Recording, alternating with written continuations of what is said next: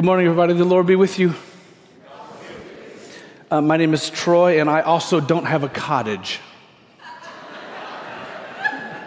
So, I want to draw your attention to a couple of things before I jump into the final teaching of our summer series, the Old Testament mixtape. Somebody's sad about that? Don't worry, next Sunday we'll still do something. In fact, next Sunday we'll start a new teaching series. It's going to be called Essentials. We're going to take 6 weeks, 6 Sundays, to highlight a couple of core truths around which Mars Hill Bible Church centers itself. So we're going to talk about God. We're going to talk about the Bible. We're going to talk about what it means to be in covenant relationship with one another. We're going to talk about what it means to mobilize, to be on mission. We're going to talk about what it means to be in gathered worship. We're going to talk about what it means to seek and to pursue transformation. And over these 6 weeks, what we hope will be done, I hope that will draw us back after this scattered summer and help us to orient and to reprioritize a couple of these essentials. Hope you don't miss any of them. There are a couple of other things that we're excited to unveil during this series. Also, I want to ask that you would consider joining Ashley and I for the next of our quarterly connects, the first of the quarterly connects of this upcoming ministry year. This is an opportunity in a smaller gathering to get a little glimpse of some vision, some updates on church life, to get some sneak peeks about what's to come. I have really loved the 3 quarterly connects that we did last ministry year. I loved those spaces. I loved the interaction. And I would say this, Ashley and I would both love to see more of you outside of a Sunday. That's the other thing that it's done. It's actually offered us a little bit of more relaxed time to be together. So please consider that September the 13th, Wednesday. You guys, could I have the slides on this screen? That'd be great. I hope that you will join us for both of those things. Okay, I want to give you a story about an experience that I had in a worship gathering not that long ago. This was not here at our church. This was in another venue, but it was a worship service that has a similar order, a similar liturgy as ours. We would do some singing, do some praying. After the teaching portion, there would be an invitation for people to receive the Eucharist, to sing together, and to request prayer.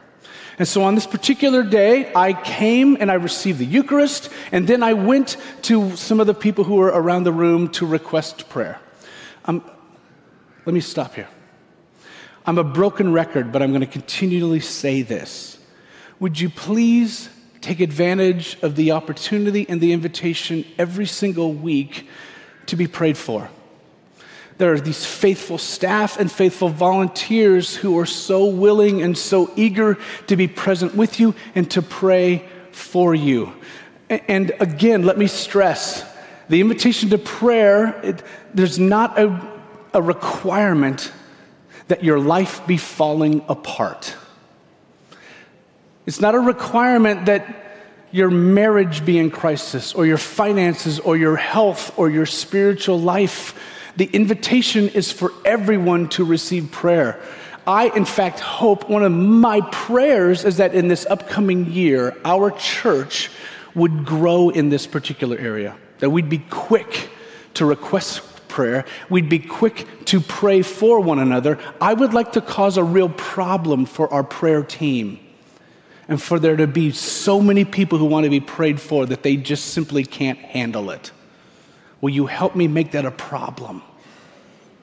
Anyway, in this particular moment, I had come to request prayer. And one of my habits, often when I come to be prayed for, is I just come ready to receive whatever the person is going to pray for me. So I came up to this person. I didn't know this person. I introduced myself to him, gave him my name, and then this man said, "What do you want me to pray for?" And I said, "I am here I'm here to receive whatever the Holy Spirit leads you to pray over and for me. And so, this really kind man lays a hand on my shoulder, and he waits a couple of beats, and he begins to pray. And his prayer is, for the most part, made up of pronouncing and speaking over me biblical truth. Troy, you are created in the image of God. You are good. Troy, you are accepted as one of God's children. Troy, you are one of God's beloved. And then I think in a moment of wanting to be even more comforting, I felt the hand on my shoulder tighten a little bit more. And the man prayed these words: God, would you remind Troy that you know him intimately? Remind Troy, God, that you know the exact number of every hair on his head.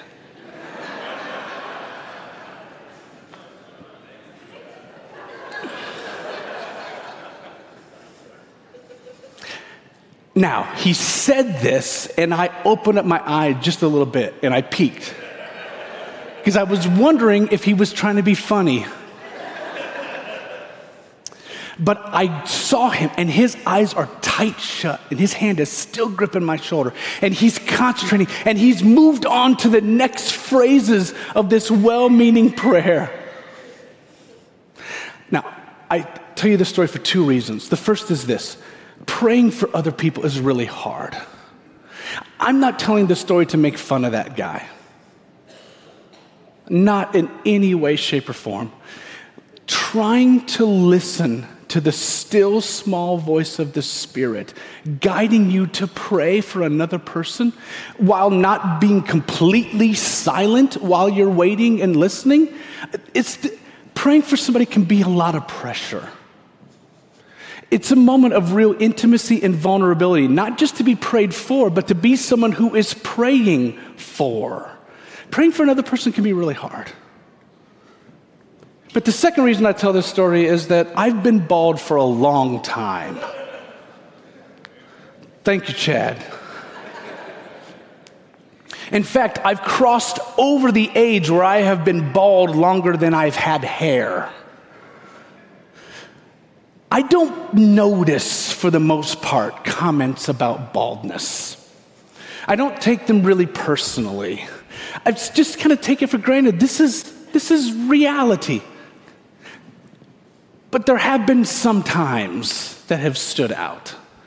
There have been a couple of moments of physical touch. Moments when people pat my head or rub my head. Those moments stand out.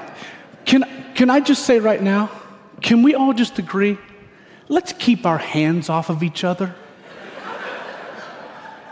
Bald heads, expectant mothers' stomachs, braids, dreads, afros, whatever it is, can we just agree, let's keep our hands off.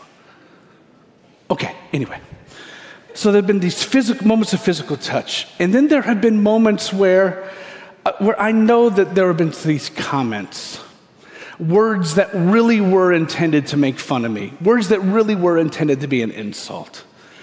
But for the most part, I know I'm bald. I've been bald a long time. I don't think about it. If you have your Bibles, I want to invite you to open it up to the book of 2 Kings. Yes, we're in 2 Kings again. This was not planned, but we're in the book of 2 Kings another time during our Old Testament series. We're going to be in the second chapter of 2 Kings today. In your blue shed Bible, it's on page 337. 337, 2 Kings chapter 2, it reads this way. From there, Elisha went up to Bethel. As he was walking along the road, some boys came out of the town and jeered at him. "Get out of here, Baldy," they said.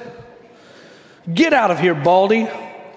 And he turned around and he looked at them and he called down a curse on them in the name of the Lord. And then 2 bears came out of the woods and mauled 42 of the boys. And he went on to Mount Carmel, and from there returned to Samaria. The word of the Lord.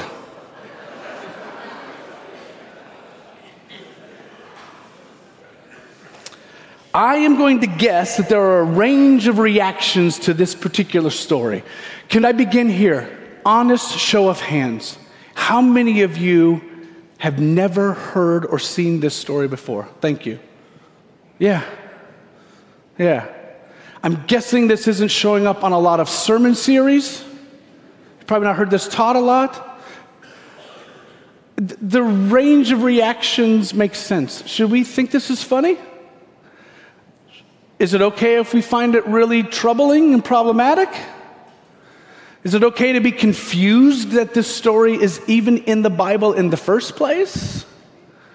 I probably can't answer all of those questions, but what I want to do is this morning, I want to hold this story up in front of us, and I want to look at it a little closer, look at some of the things that might be happening just under the surface, and then I want to utilize this story potentially as a summary of where we've been for this whole summer to highlight a couple of themes. So let's do this. Let's begin here. Let's begin with the main character. I want to begin with the prophet Elisha. We actually heard a little bit about Elisha earlier this summer in one of Kyle's teachings, but we didn't talk very much about who Elisha is. Elisha, we first encounter in the book of 1 Kings, chapter 19. Elisha is plowing a field, minding his own business, when another prophet named Elijah comes along and calls Elisha to be his protege. He basically becomes a prophet in training under Elijah. And then there's some silence. We come to 2 Kings chapter 2, and here something dramatic happens. Elijah, this important prophet in the Old Testament, he's taken from the earth directly up to heaven in a really dramatic event. And Elisha is there to witness it. Elisha sees this happen. And from there, Elisha essentially takes up Elijah's mantle as this key prophet. And then we have a run of chapters in 2 Kings that center around Elijah's ministry. A bunch of weird words and weird events, including this notorious story that we're looking at today. So Elisha is this interesting character. Where am I? Where am I on my notes? Does anybody have my actual notes? Oh, this is actually it. Sorry. I thought for a minute that I had a page that shouldn't have been in my notes. I picked up off the printer. Okay. Elisha begins his ministry in Jericho, a city that we've talked about a couple of times this summer. Jericho, one of the first things Elijah does is he goes into Jericho and he blesses and cleanses the water supply in Jericho. A really generous, caring action. And then the text tells us that Elijah moves on to another city, that he's headed to a city called Bethel. Bethel's a really important city in the Old Testament. It literally means the house of God. We see the city of Bethel first in Genesis chapter 28. Jacob has been wrestling an angel. Jacob realizes that he's been in the presence of God at this particular site, and Jacob declares this site. He erects a pillar, he pours some oil on it and anoints it, and says this place is called the house of God, Bet-El. And so this is a very sacred place. The house of God, that's a big deal. But now, as Elisha is headed to Bethel, Bethel has become known for, has got a reputation for being a place of scandalous idolatry. Bethel is no longer this revered place. It's now full of idolatry. In 1 Kings 12, we find that King Jeroboam at that time, he erects a couple of golden calves in the city. Does that sound familiar? Didn't work the first time, let's try it a second time. A couple of golden calves in the city, and people flock to worship it. It begins sort of the downfall of the city of Bethel to be this place of scandalous idolatry. And that's where Elisha is headed. And then we come to that part which is a combination of humorous and troubling all at the same time. A couple of details that maybe will help us to situate this story. Along the way, some boys show up and they insult Elisha.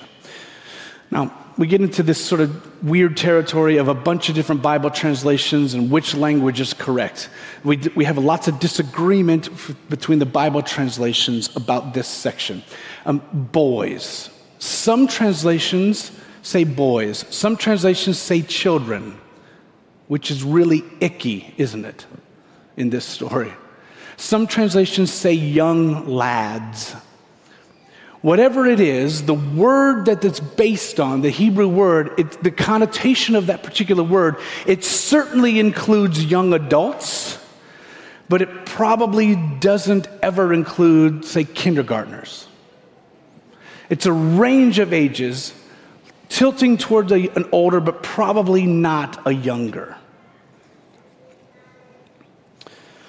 In fact, there are some who look at this story and they wonder if these boys, these lads, these young men, if maybe they were sent by the shrines, these idolatrous shrines, that maybe these were acolytes, that maybe these were temple assistants, that these boys were actually sent by the priests of these idolatrous temples to go down and to confront Elisha as he's coming into their city.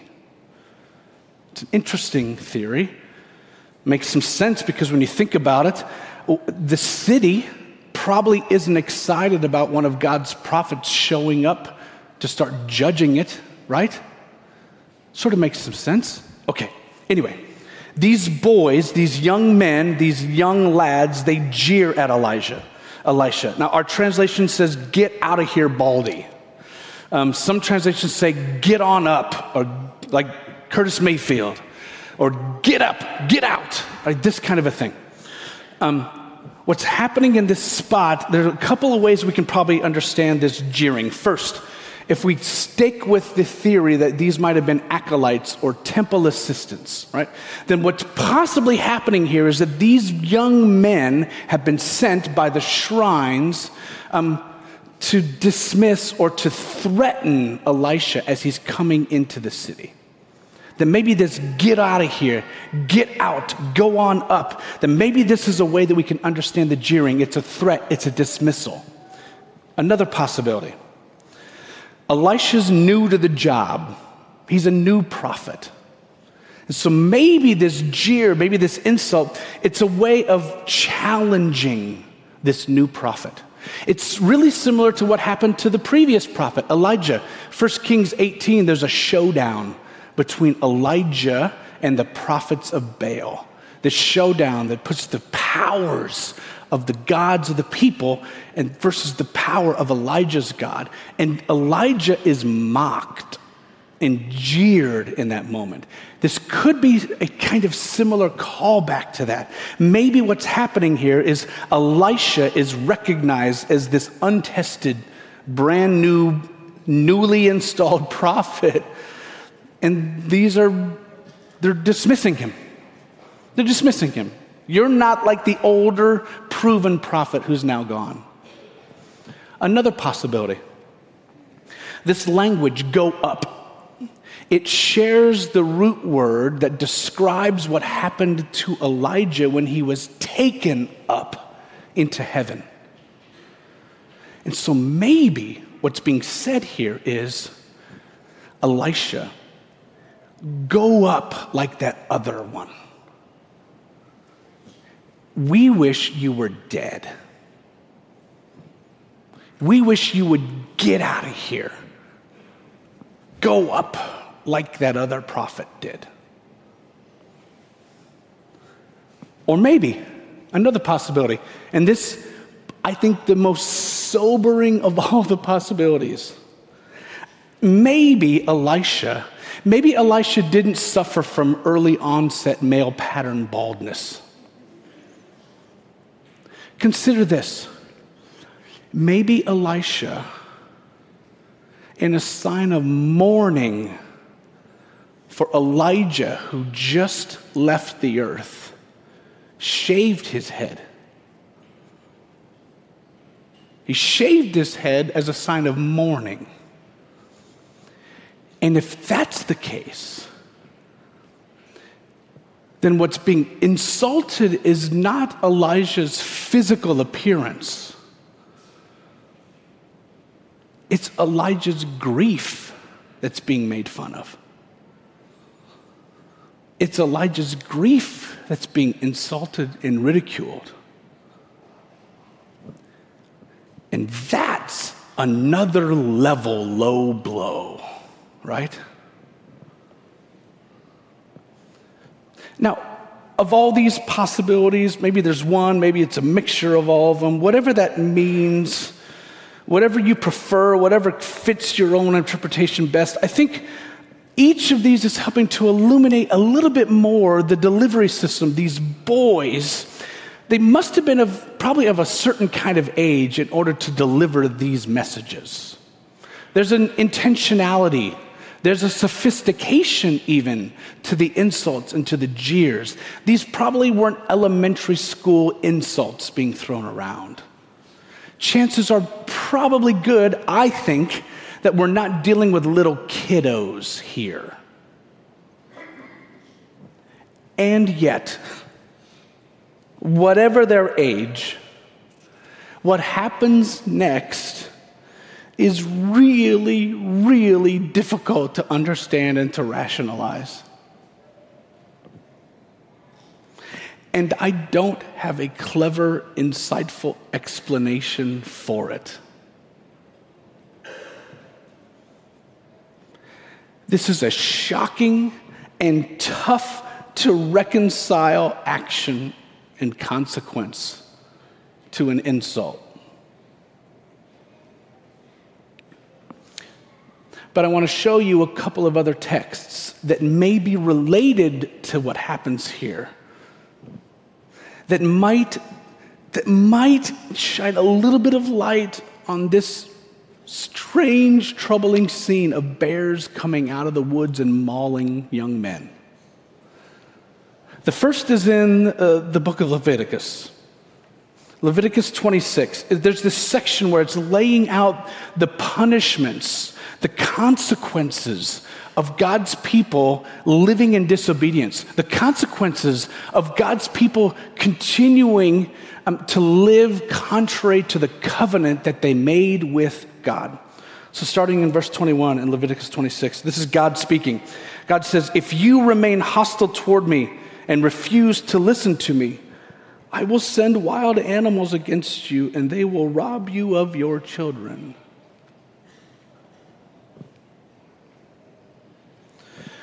And then later in the book of Hosea, this wonderful book where we get to see on display God's patient heart, a patient God who desires to see the people return to reform their ways. We get to chapter 13 and you see God is kind of running out of that patience. And God speaks to these people, to the people of Israel, and he pronounces a consequence of their continued disobedience. And it says this, "So I will come upon them like a lion, like a leopard I will lurk by the path, like a bear robbed of her cubs I will attack them and rip them open, like a lion I will devour them, a wild animal will tear them apart." Now, I don't think either of these sections solves the discomfort, certainly not the discomfort that I feel in our current teaching text. I don't think it solves that. I don't think it completely answers anything, frankly. But it does make me wonder, could we be seeing in this little episode with Elisha, could we be seeing a demonstration of generations of disobedience being dealt with? Could we be seeing that God, in fact, remains serious? God remains serious about the covenant made with God's people. God remains serious about this covenant, and that there are consequences for continuing to live contrary to God's ways. Could that be what we're seeing here?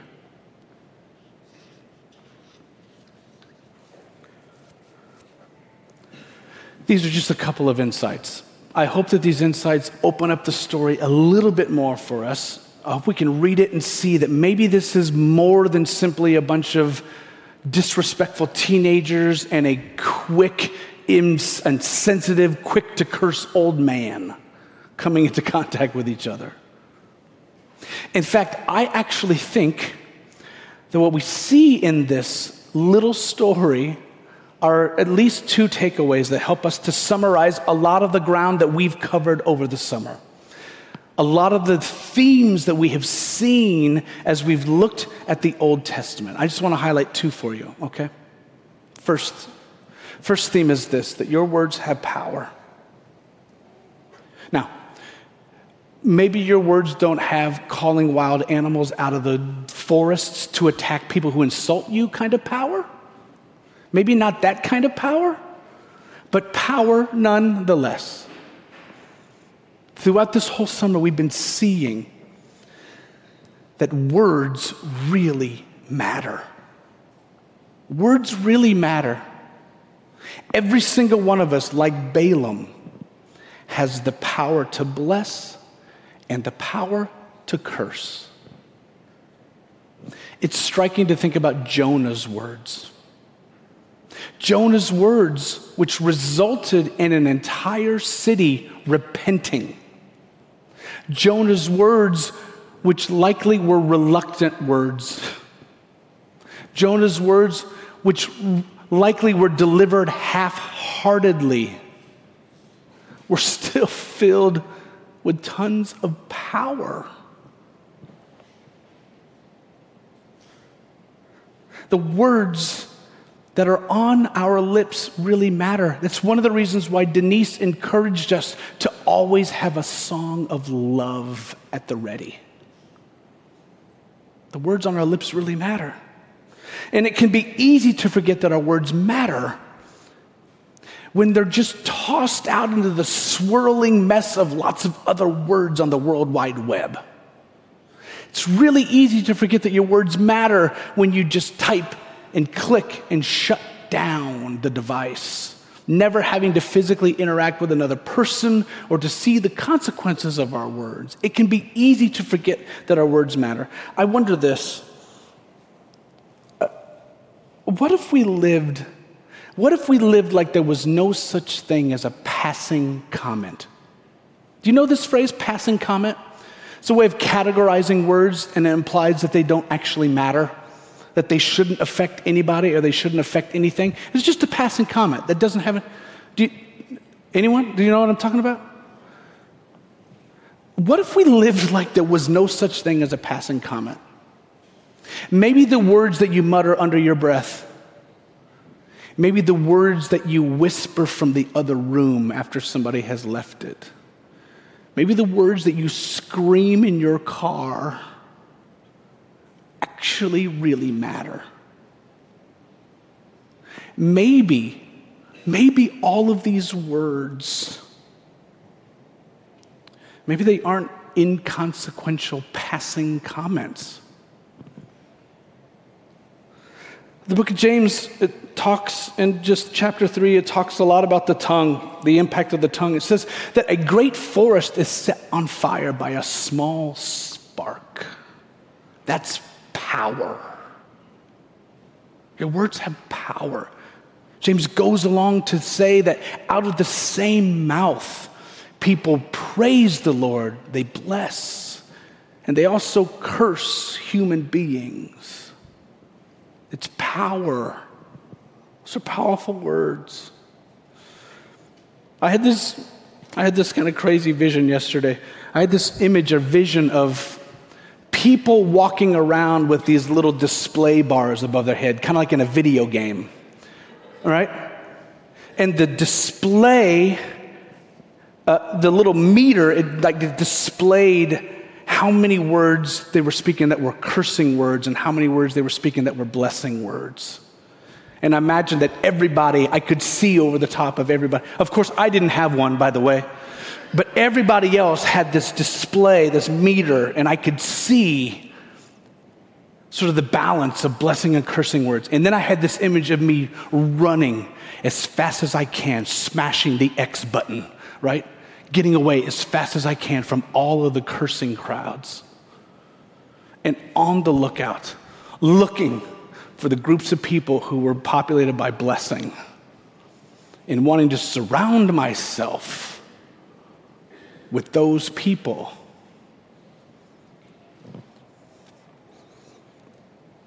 We've got an upcoming political season, sure to be filled with words and words and more words.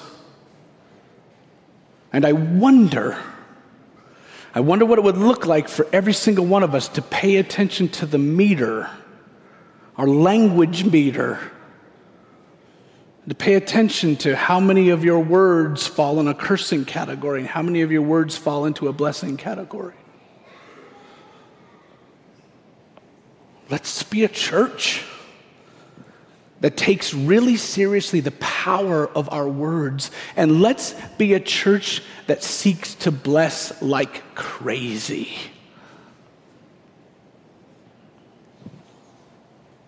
Second theme I think we see from the summer is that God's power is beyond us.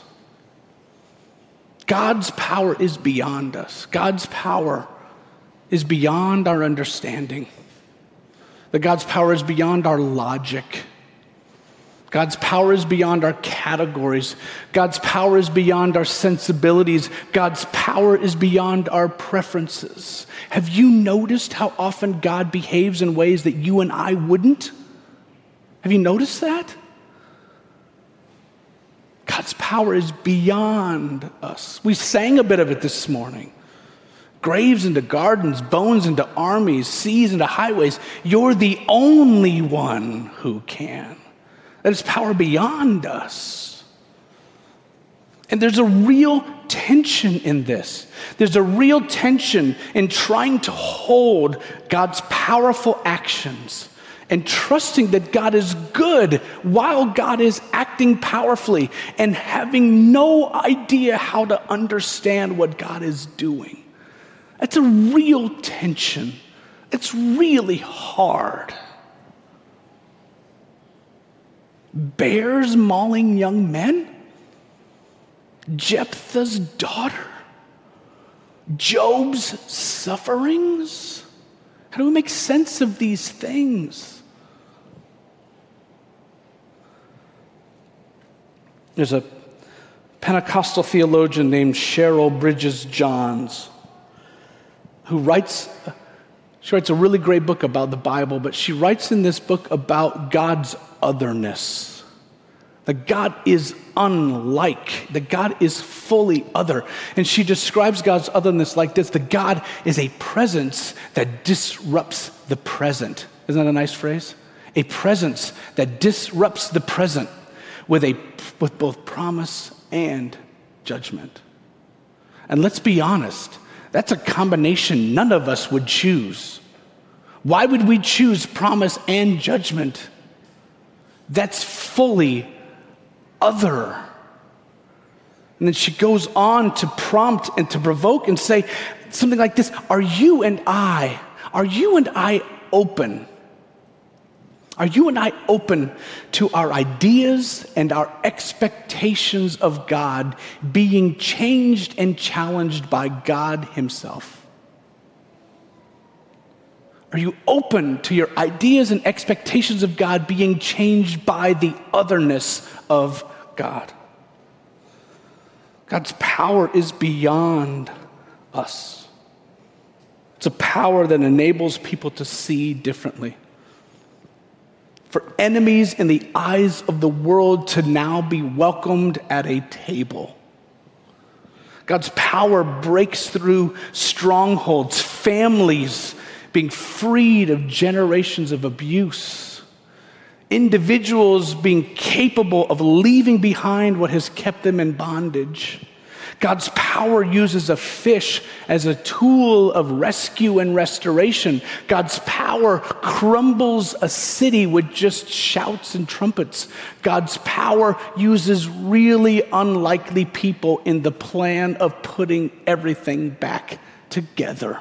God's power is beyond us. And yet, this power is also available to us. The book of Romans reminds us, it says that the very power that raised Jesus from the dead, the very Spirit of God who raised Jesus from the dead, that power also lives inside of you.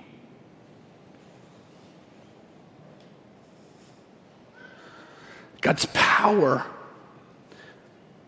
is beyond us, but God's power is also given to us, never for us to manipulate or to control, but God's power is given to us, and God's power is in us. What a generous God.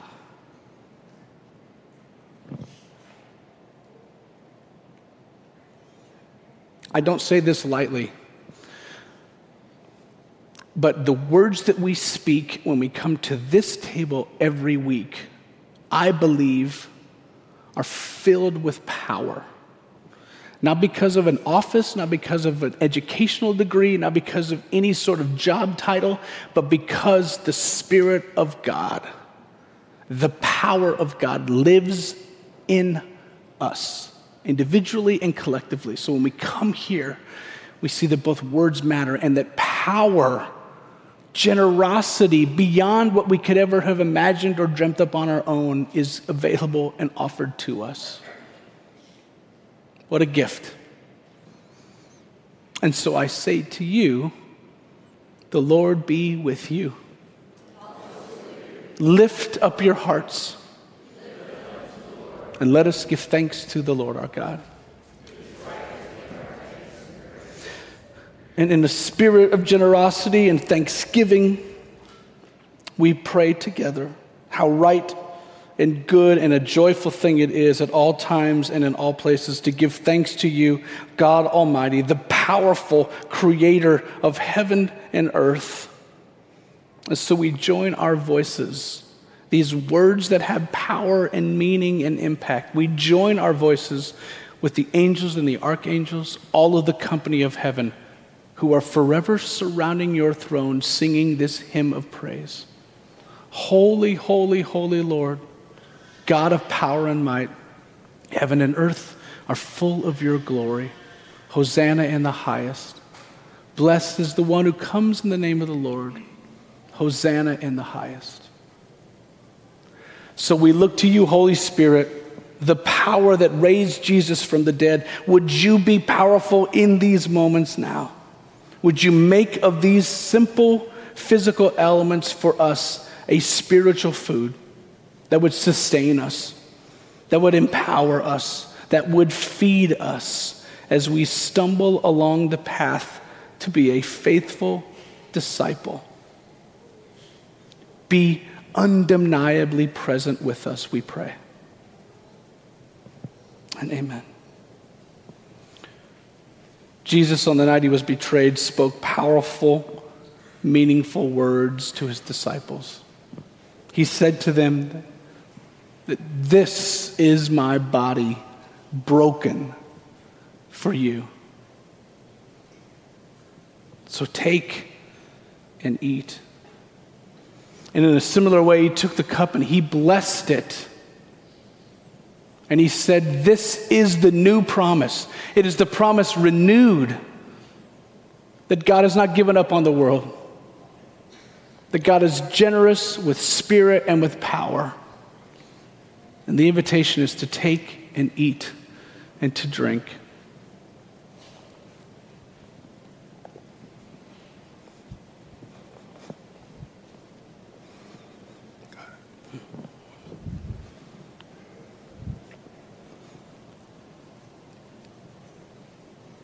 And so every time we do this, every time we come to this table, the story is told again. And the future hope is proclaimed again. Both of them, the past and the future, brought into this present moment by power which is beyond us. And we try to tell this story. We try to bear witness to the story. We try to take it into our bodies and also express it with our voices and our lives, this great mystery of our faith. And so we speak it now together. Christ has died. Christ is risen. And Christ will come again. So over these next couple of minutes, let's eat and let's sing and let's pray. And let's be on the lookout for both the power of words and the power of God, so graciously and generously offered in us and through us. So come, receive who you are, the body of Christ. Taste and see that the Lord is good.